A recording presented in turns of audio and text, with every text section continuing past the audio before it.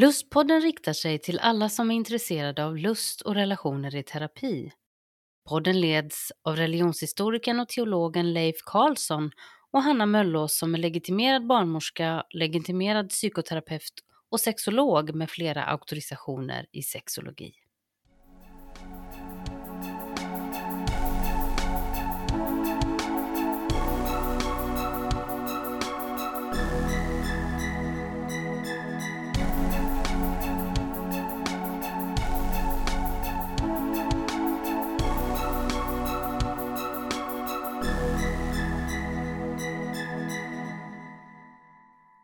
Dagens lustpodd är en intervju med Ylva, som när den här gjordes så var hon gravid. Hon kommer här berätta om hur det var att gå från att inte alls vara intresserad av föräldraskap till att bestämma sig för att skaffa barn själv utan partner eller medförälder. Varsågoda! Och för detta samtal så har jag med mig Ylva. Välkommen! Tack så mycket! Du, vem är du? Om vi börjar där, frågan ställer jag till alla mina gäster. Vem är du?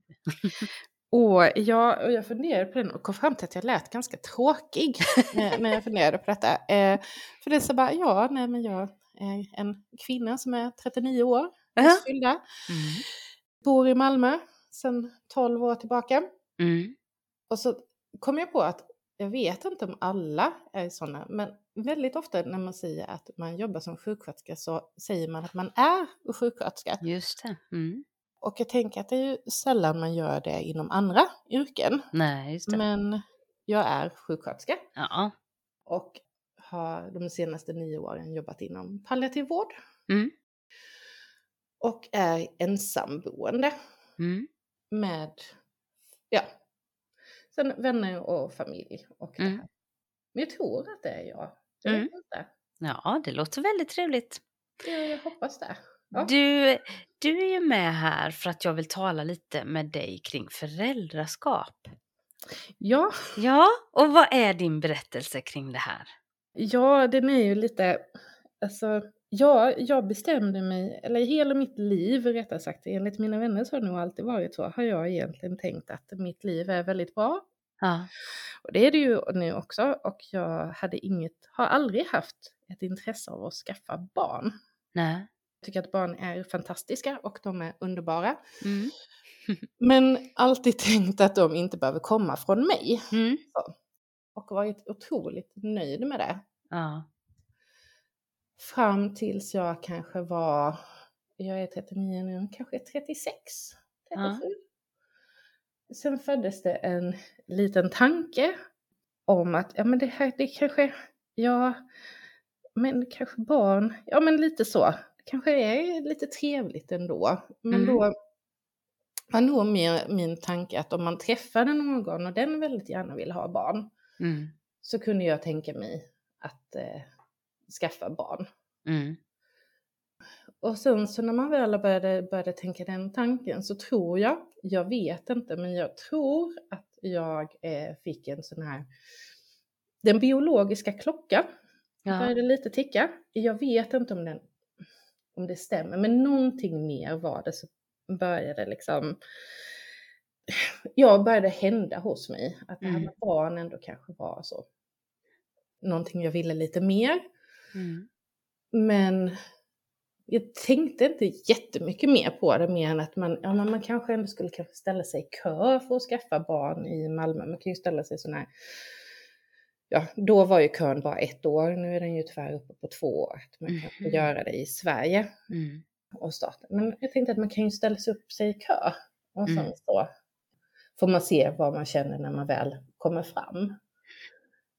Men sen fick jag 2019 fick jag vad psykologen kallar en existentiell livskris. Ja.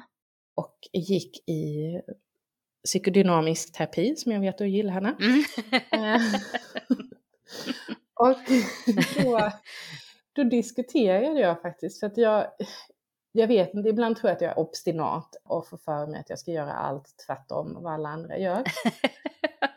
Lite rebell. Ja, men lite så. Det var därför jag valde att inte skaffa barn eller inte vilja ha barn, för att det gör ju alla andra. Ja, just det.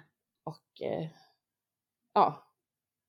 Och jag tror, och det genuint säger jag fortfarande, att jag tror att man är, och jag vet rättare sagt, att man kan ha ett helt fantastiskt liv utan barn också. Men då när jag gick i den här terapin så diskuterade vi fram och tillbaka om att skaffa barn. Och då hade jag också en katt som tyvärr gick bort för ett år sedan.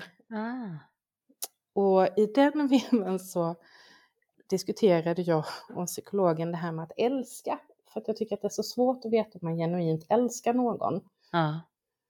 Men kom fram till att jag hade ju genuint älskat den här katten. Nu låter detta jättelöjligt. Nej, du förstår, vi har faktiskt haft ett avsnitt i Lustpodden om just att älska djur. Ja,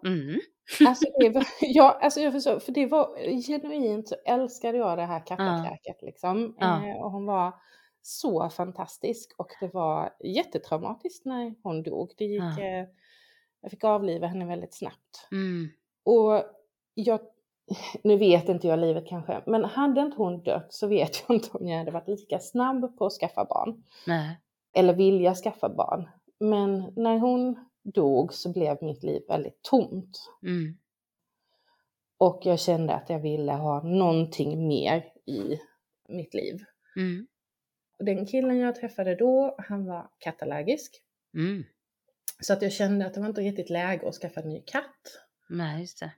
Och så att någonstans där så blev det att jag liksom bestämde mig för att nej, men jag kan väl åtminstone höra av mig till, skicka in papperna då till RMC i Malmö och kanske höra med typ storkliniken vad krävs för att man ska få skaffa barn på egen hand. För det var min tanke efter, alltså när jag då började prata med psykologen, var aldrig faktiskt att jag skulle skaffa barn ihop med någon. Nej. Eller i alla fall inte någon jag var tillsammans med eller tänkte att jag ville vara tillsammans med. Eller, utan tanken var hela tiden att jag skulle skaffa det själv. Också egoistisk tanke att jag inte ville. För att jag tänker att många förhållanden håller inte. Nej. Och tanken på att behöva dela. Att skaffa någon och sen separerar vi. Och så ska jag bara få ha mitt barn varannan vecka. Den tyckte inte jag lät så lockande. Så i en egoistisk tanke var det också. Så tänkte jag att jag ville skaffa det själv. Så. Så det här var ju under en tid då som det här växte fram mer, kan man säga. Ja, det blev en, alltså sen för att erkänna att sen gick ju, när man satte igång den här bollen så gick det otroligt fort. Okej. Jag tror att jag hade sista psykologsamtalet i maj. Och då hade vi bestämt att jag skulle jag skulle försöka. Och sen så fick jag se hur jag kände under tiden jag gjorde det. Oktober gjorde jag alla utredningarna som storkliniken ville. Och i december åkte jag till Danmark första gången. Just det. Du, jag tänker så här att det vore väldigt spännande om du berättade hur det här går till att skaffa barn själv på det här sättet. För det tror jag många inte känner till. Ja, och det är ganska enkelt. Enklare än vad man tror. Det gick jättesnabbt. Nu är det ju, i Sverige är det ju lite mer omständigt om du vill skaffa barn själv. För då måste du träffa en psykolog. Eller man tar kontakt med en klinik. Och i Sverige finns det ju jättemånga kliniker numera. I alla fall här i Malmö. Jag tänker att det kanske är tyvärr lite svårare om man bor i en mindre stad. Men jag tror att det finns hyfsat nära. Varje stad numera finns det någon fertilitetsklinik. Och är man själv så tar man kontakt med dem och bokar man alltid ett samtal som brukar vara antingen kostar en liten summa eller så är det gratis. Men i Sverige så måste du också göra, förutom att du gör alla utredningar där du kollar din livmoder, dina äggstockar och tar massa olika prover. Så måste du även träffa en psykolog. Just det. Där de gör en utvärdering om du är mottaglig för, eller om det finns några hinder för att du inte ska ta emot någon annans kromosomer. Så har jag uppfattat det som. Eller könsceller. Tror jag. Just det. du måste även göra det om du är lesbisk. Och om du är i ett heteroförhållande där du behöver använda någon annans, antingen ägg eller sperma. Måste man göra det. Men väljer man då göra det som jag gjorde det i Danmark, så kan man göra det som jag gör då. Vissa gör ju efterforskningar, jag bara mejlade storkliniken för att det är den som är, det är den jag har hört allra mest om. Och de har ju funnits i någonstans mellan 25 och 30 år. Och ligger i Köpenhamn. Och i och med att jag bor i Malmö så är det ganska smidigt. Det som jag inte riktigt tänkte på när jag gjorde detta var att det blev en pandemi. Samtidigt. Och Danmark och Sverige hade inte riktigt samma restriktioner. Så det blev inte så enkelt som jag trodde. Men det har gått förvånansvärt smidigt ändå. Men jag har tagit väldigt många coronatester. Just det. Väldigt många. Men då bokar man ett samtal med de här kliniken och sen ringer de upp. Och det här samtalet kostar 1000 kronor. Men då ska man ha gjort en fertilitetsutredning innan. Och den var ju inte heller så enkel. För det var ingen här i Malmö som ville ta emot någon ny som inte skulle fortsätta sin behandling i Sverige. Eller på den kliniken. Så efter mycket om och men så hittade jag en klinik i Lund. Där jag fick göra spola äggledare. Där de räknade folliklarna. Man tar massa blodprover. För att se hur fertil man är. Och så. Och sen så skickar man detta till kliniken. Och sen så ringer de upp en. Så har man ett samtal där jag ändå tyckte att de tog upp de här aspekterna som jag förstått att man gör i Sverige. Hur dels vad man jobbar med. Hur mycket pengar man tjänar. För att se om man har råd att ha barn själv. Sen får man gå igenom sin familj, alltså sitt nätverk. Och nu har jag ju då fördel med att ha mina föräldrar. Båda föräldrar kvar, visserligen pensionärer.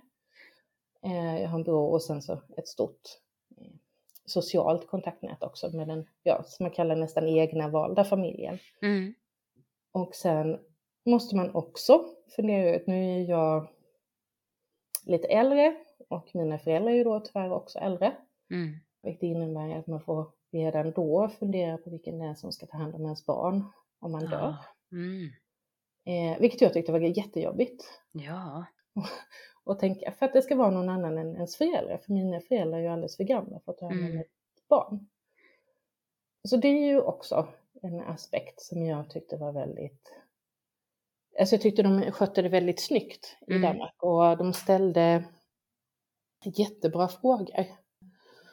Och det samtalet varar ungefär en timme. Ibland kan det vara längre. Hon sa att det berodde ju lite på hur mycket frågor man hade och så. Och sen startar man, alltså man kan ju välja IVF, alltså man får egentligen välja helt och hållet själv vad man vill göra för olika behandlingar. Men i och med att jag aldrig har försökt bli gravid.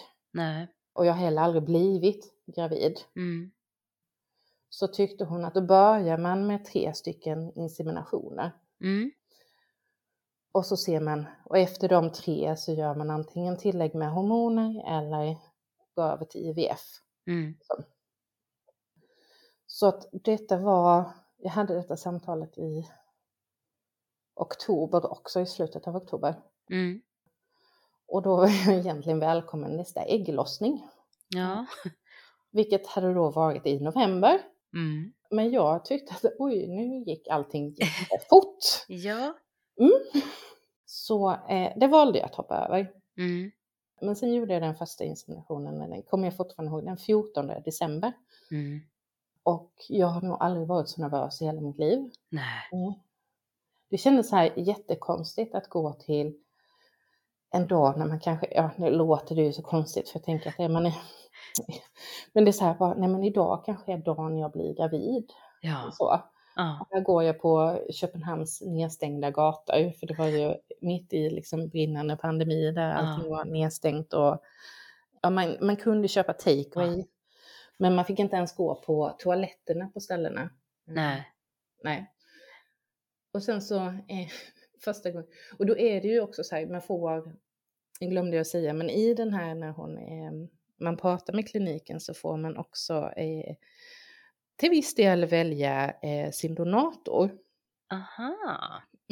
Och beroende på hur mycket krav man har på hur donatorn ska se ut eller ha för egenskaper, så kostar det självklart. Aha. Ja, och är man väldigt kräsen så får man titta i en liten bok. Så. Får man se bilder på dem? Ja, fast när de är barn har jag förstått det hela rätt. Nu kände jag att det kanske inte, alltså jag hade inte jättemycket, alltså jag vet inte, man kan få reda på så här, påminna om Brad Pitt liksom. Men ja, just det, jag fattar. Så. Men jag kände att nej, alltså, jag har inte jättemycket. Ja. Och jag funderade ett tag på att om jag skulle välja utifrån vilka liksom män jag har haft i mitt liv. För det hade kanske varit ganska troligt att liksom, det hade varit så. Men kom fram till att jag har haft otroligt varierande smak. Ja, just det. Och så då tänkte jag att då gör jag som man gör i Sverige. Och i Sverige får du inte bestämma din donator själv. Nej. Utan där är det läkaren som väljer. Och då går man alltid på hur jag eller kvinnan då, eller den som väljer, ser ut. Aha.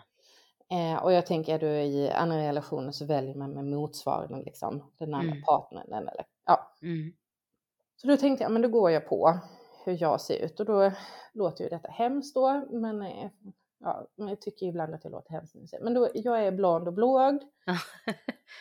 Så att donatorn sa att det är väl kanske lämpligast att han är då blond och blåögd.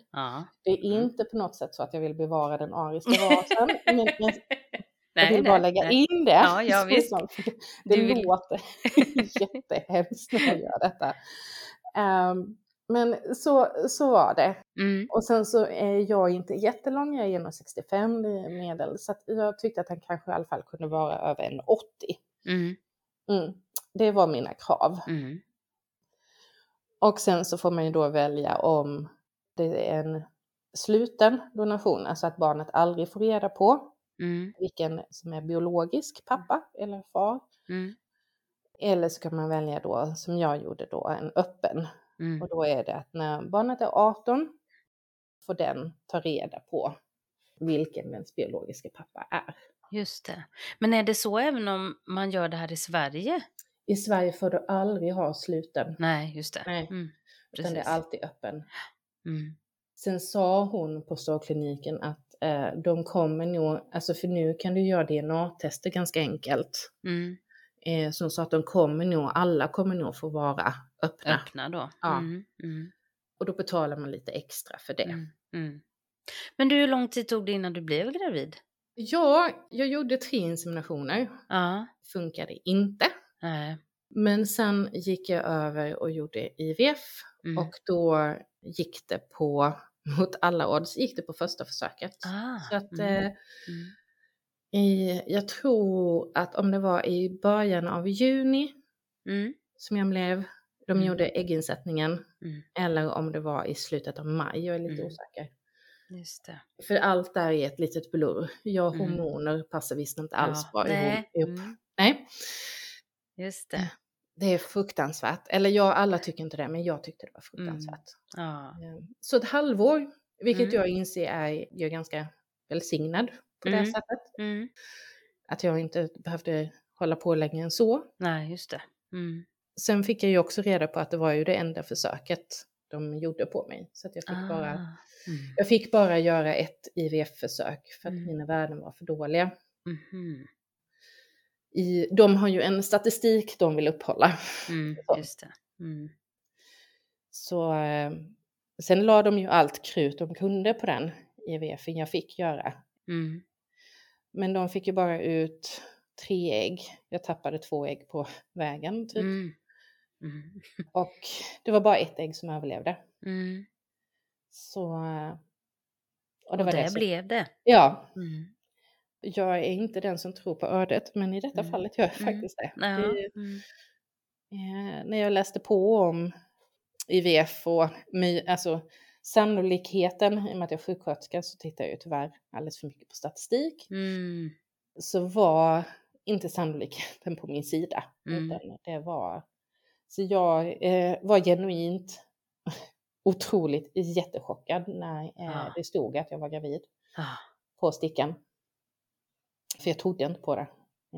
Jag hade redan då bestämt mig för att jag skulle bli familjehem. Att jag skulle ansöka om det istället. Vilket jag fortfarande tänker att jag ska göra längre fram.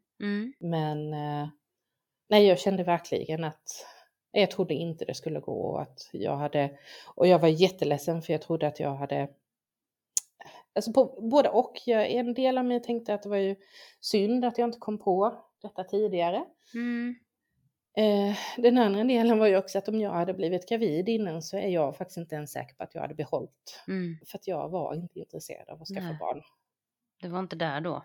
Nej, inte ett dugg. Men du, den här processen som när du började tänka då på att skaffa barn själv. Ja. Var din familj, din ursprungsfamilj och vänner och så medvetna om det här? Eller var det... Nej, alltså detta är ju åren när min mamma lyssnar på detta så kommer hon bli lite ledsen. Men nej, de fick reda på det. Mina föräldrar fick först reda på det när jag behövde låna pengar för att göra IVF. Inseminationerna gjorde jag utan att de visste om det. Och det var lite för att mina vänner visste om det och de var väldigt stöttande. Men jag hade vid något tillfälle haft ett samtal med min mamma. Detta var kanske året innan. Eller på sommaren eller någonting sånt. Och där min mamma undrade om jag verkligen hade tänkt. För då nämnde jag att jag funderade på att skaffa barn själv. Och hon undrade om jag verkligen hade tänkt igenom det. För det kunde vara väldigt jobbigt. Och jag kände att hon kanske var lite kritisk till det. Och då kände jag att då ville jag vänta med att säga någonting. Sen har mina föräldrar varit jättestöttande när jag väl berättade för dem. Och jag uppfattade det som att min mamma blev lite ledsen när hon förstod att jag hade gjort insemination utan att berätta någonting. Sen samtidigt är du i ett förhållande så berättar du inte gärna för dina föräldrar att nu ligger vi med varandra för att skaffa barn. Nej, just det. Nej, alltså det var lite så också att det kändes så konstigt att involvera på det sättet. Jag förstår. Samtidigt som mina vänner visste jag om det. Jag berättade ju oftast när jag skulle åka dit för man tar ägglossningsstickor innan. Och så ringer man dit en dag, en glad gubbe. Och så får man åka dit. Eller på kvällen. Så då visste ju nästan alltså alla i min vänskapskrets som jag tyckte behövde veta om det. Visste om det. Men inte mina föräldrar. Men vad har du fått för reaktioner och så då från kompisar och andra om att skaffa barn själv? Ja, alltså enbart positiva faktiskt. Jag berättade för min farmor och mormor, de är ju då 86. Så inte ens där fick jag veta. Mormor undrade om jag hade gjort donation, om det var via donation tror jag hon sa. För då hade hon precis läst en artikel i ICA-tiden om en kvinna som hade varit till Danmark och gjort det. Och min farmor undrade vem som var pappan och så sa jag att det finns ingen pappa. Nej. Den har gjort det själv. Sen är det faktiskt inga. Nej. Nu vet jag inte, för nu har ju min mamma berättat för resten av släkten och min farmor och mormor och så. Jag vet ju inte om de har sagt någonting. Nej, just det. Men du har inte hört något? Nej. Och jag tänker att jag har ju kanske valt att ha människor runt om mig som är ganska öppna för olika sätt att leva sitt liv. Så det gör ju saker och ting enklare, tänker jag. Jag bor också i en stad där det inte är, där det är en större stad, är lite lättare att dölja sig liksom. Eller smälta in på något sätt. Men jag har ju inte heller, fast jag egentligen tyckte om det, så la jag ut en bild på Instagram där jag är när jag gjorde ultraljudsbilden i vecka 20. För att jag kände att jag ville ändå berätta för folk att jag var gravid. Och särskilt de här som man inte riktigt vet hur man ska säga det till. Hej, vi har inte hörts på 2 månader. Men, Nej, eller 4 månader blir det ju där. Men det är ju inte, samtidigt så skriver jag ju inte där att jag har gjort detta själv. Nej. Om det har jag funderat på i efterhand. Så. För det är ju inte någonting jag skäms över. Nej. Och det är ingenting som jag heller är ledsen över att jag har gjort själv. Men jag vet inte heller om jag vill vara den som går med plakatet och säger att jag har gjort det. Nej, just det. Jag tänker att det... Ja, jag har inte helt gjort upp med mig själv där. Faktiskt. Jag är med i någon sån här en grupp på Facebook. Där det är kvinnor eller mammor på egen hand. Heter den. Och där tar många upp det här sorgen över att man inte gör det med sin drömman. Eller gör det med sin partner. Nej. Utan man gör det själv. Och det här kärnfamiljen. Hur blir det att bryta mot normen. Och för att man har en sån stark barnlängtan. Ja. Så. Och där känner jag ju oftast att jag får lite dåligt samvete. För jag hade ingen jättestark barnlängtan. Jag har aldrig haft en dröm om kärnfamiljen. Nej. Fast jag är uppvuxen i en kärnfamilj så har jag aldrig haft en dröm om den. Och då känner jag att det ibland så här, får lite dåligt samvete för att det lyckades. Och det finns andra som kämpar och har drömt om detta hela sitt liv och aldrig får barn. Men det går ju alltid att jämföra sig med andra som har andra förutsättningar. Ja. Vi måste alla leva våra liv utifrån där vi själva är. Ja, så är det ju. Och det är ju inte så att jag vill på något sätt ta väck det här. Nej, det vill jag definitivt inte. Även om det är lite läskigt ibland. Måste jag säga. Ja. Men jag tror liksom att den här... Jag tror att man kommer få... Eller jag kanske kommer att brottas med det mer sen när barnet har kommit. För då ska man ju ändå... Och det är de väldigt noga med på kliniken. Att de vill att man berättar. Eller att det är med redan från början att barnet kommer från en donator. Liksom, för ena halvan är en donator. Men det gör det inte mindre älskat. Liksom, för det är det ju inte. Men för barnets skull också. Att det är ingen pappa som har övergett dem. Det är ingen... Utan den är precis lika älskad som någon annan. Men kommer från en donator. Men hur tänker du kring det här med partner och så? Har du fortsatt dejta och sådär? Är det något man berättar då? Och sådär? Du får berätta om. Ja, alltså det har jag gjort. Ja. Jag träffar ju en person. Ja. Jag träffade ju egentligen när jag startade processen att skaffa barn. Men den tog också lite slut för att jag försökte skaffa barn. Ja. Och sen när jag blev gravid så började vi träffas så smått igen. Aha. Sen är jag inte kanske exklusiv med honom. Så att jag dejtar även andra personer. Och då, det är inte så att det står i min profil att jag är gravid. Nej. För det tänker jag att då kommer det massa märkliga människor också. Men om jag tycker att de verkar trevliga. Och man märker, nu använder jag Tinder. Och jag märker att här kanske det är så att vi kommer att ses. Ja. Då tänker jag att då är det ganska bra att jag vet att jag är gravid. För att det är ju lite så här märkligt. För jag tyckte att det var en sak när jag kanske var i andra, tredje, fjärde månaden innan det började synas. Men nu är jag ju liksom i vecka 31 tror jag det. Ja, just det. Ja, det syns jättetydligt att jag är gravid. Då är det svårt att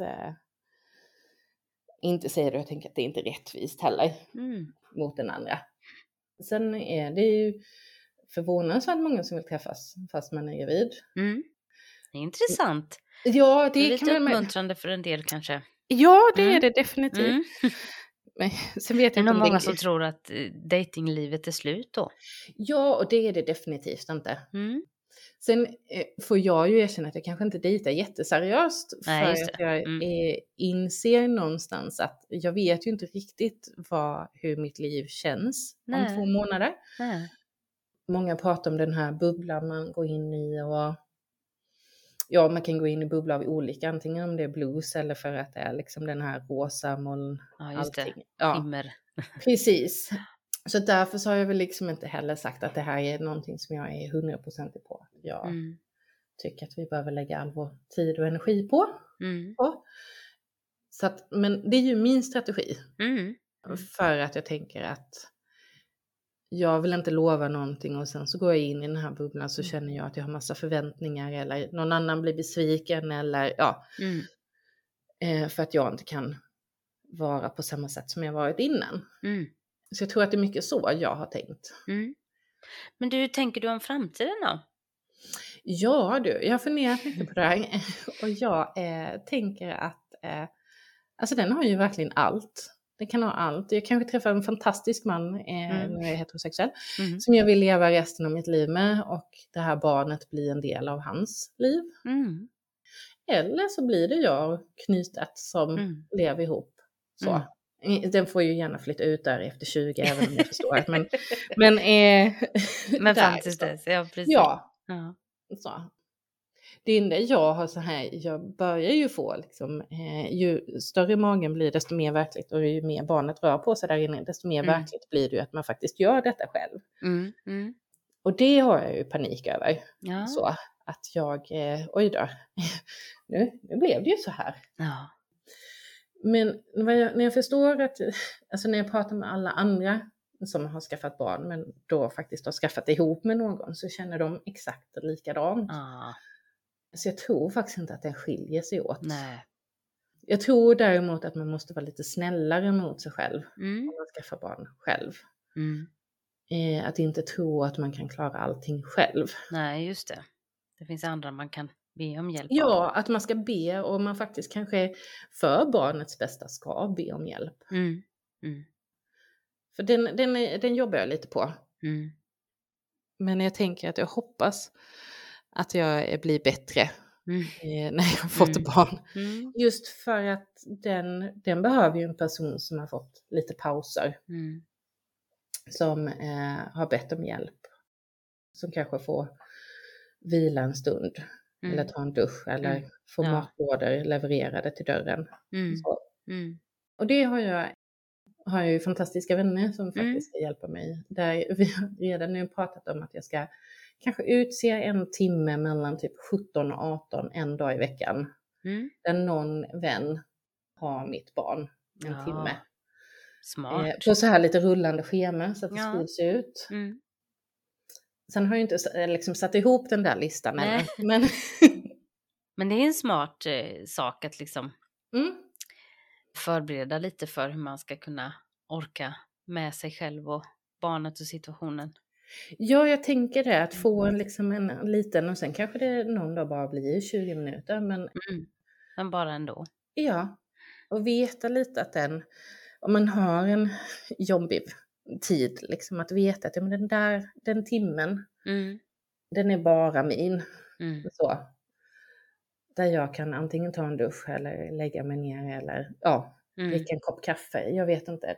Jag har förstått att man har lite andra prioriteringar sen. Men du, vad har du för tips och råd till exempel? Du hade ju ett gott exempel här från din psykolog som du talade med. Men vad tänker du att terapeuter kan tänka på när de möter någon i din situation? Ja, är de som mig så är det nog bara att vara uppmuntrande. Och det är väl kanske likadant i samma.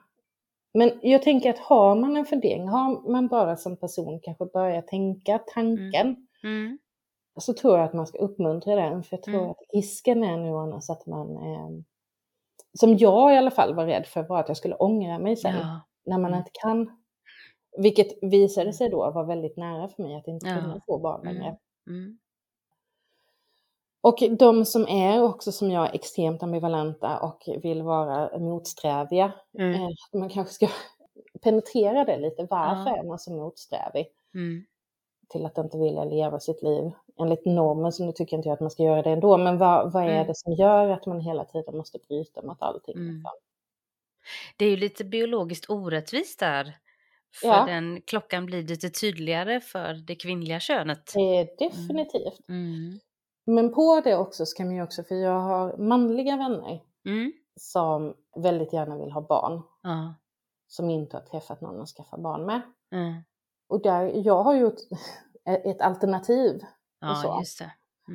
Och det har jag förstått på mina manliga vänner. Att det är, alltså vi har den biologiska klockan, men de kan ju inte skaffa barn själva. Nej.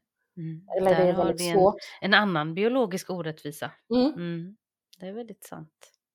Som jag får erkänna att jag aldrig hade tänkt på förrän han kom till filmen och kläckte ut sådär. Alltså så, för att han ville väldigt, väldigt gärna ha barn. Så det du säger egentligen är ju att man faktiskt ska våga ställa frågan, men har du tänkt igenom det här? Jaet eller nejet eller vad det nu kan vara. Ja, för jag tänker att båda frågorna är ju liksom, jag tänker att en del skaffar, eller det visade, jag hörde på radion ganska nyligen, att en hel del som har skaffat barn har ju ångrat sig att skaffa barn. Ja, just det. Det var till och med, om det var 11% eller något sånt i en studie. Så det kan vara en bra sak för terapeuter att faktiskt våga analysera lite kring. Ja, jag tror inte att man ska vara så rädd för jag tror att många vill ha barn för att det förväntas av en. Just det. Och det var ju därför jag inte ville skaffa barn. Så det tror jag nog. Det är intressant också det här, du började med att berätta att det lite initierades av att du kom in i en existentiell kris på något sätt. Att vi behöver de där kriserna för att tänka nytt och våga öppna upp oss för andra sätt att göra och vara på. Ja, och jag är ju nu i efterhand är jag ju väldigt glad över min existentiella kris. Jag har mycket saker på spetsen så. Men det var bara inte så kul att ha den. Nej, det förstår jag. Det var väldigt mycket ångest. Och väldigt mycket så. Men den satte verkligen sakerna på sin spets. Och just det här, hur vill jag leva mitt liv? Så. Är jag nöjd med hur det är nu? Vilket jag inte var då. Jag kände ju att det behövdes någonting till. Sen visste jag inte vad det andra var. Så, det hjälpte ju psykologen mig med. Men just det här att komma fram till hur man vill leva sitt liv. Ja. Men Ylva, jag tackar så jättemycket för att du ville vara med. Vad roligt! Gud, det är fortfarande lite nervöst. Tycker du det? Ja, men du gjorde det här jättebra. Ja, men sen har du ju din fantastiskt härliga röst. Så att det blir liksom så lugnt och stilla. Men du, jag tackar så jättemycket för att du ville vara med.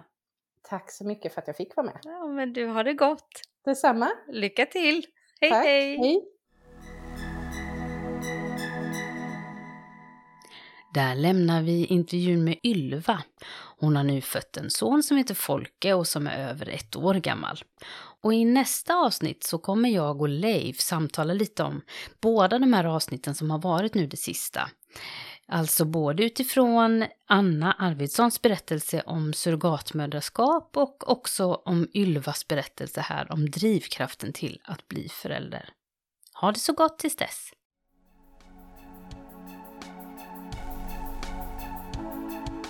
Du har lyssnat till Lustpodden. För mer information och tips från programmet så hänvisar vi till lustpodden.se.